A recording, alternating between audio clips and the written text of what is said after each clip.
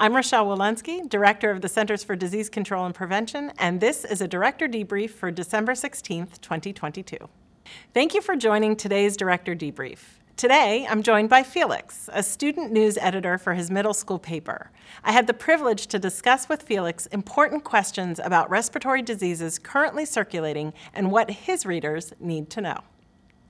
Hi, Dr. Walensky. Hi, how are you? I'm great. It's so great to meet you here today. I'm really excited to interview you about RSV, COVID-19, and the flu. It's a real pleasure to meet you. It is a pleasure to meet you too. I will say thank you for reaching out and for finding us and for wanting to talk. So I'm looking forward to this. Is there anything that students should do differently than adults to prevent themselves from getting these viruses? So it turns out students are very much like adults.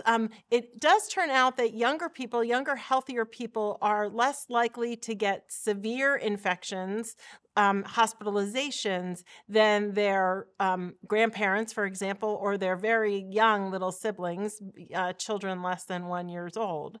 But if you look at the big picture of what we are recommending for everyone to protect themselves, it's generally a few things. First and foremost is to go ahead and get vaccinated against COVID-19, get vaccinated against influenza. That will be your first line of protection.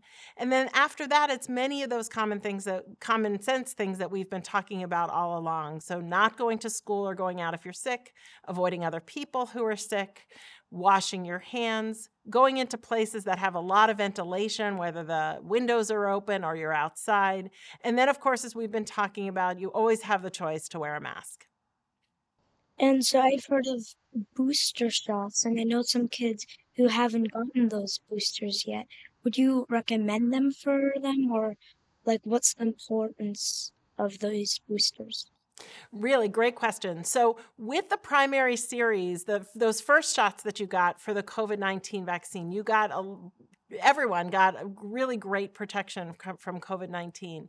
But these most updated shots, the boosters that you're talking about, do several things. One is they broaden your protection because we now have new variants of COVID-19 compared to the old one. So it broadens the protection against those new variants.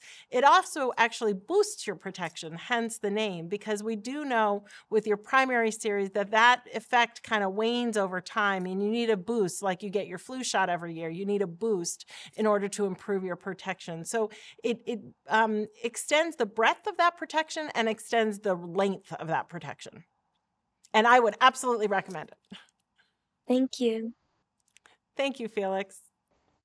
The interview was very informative. Thank you.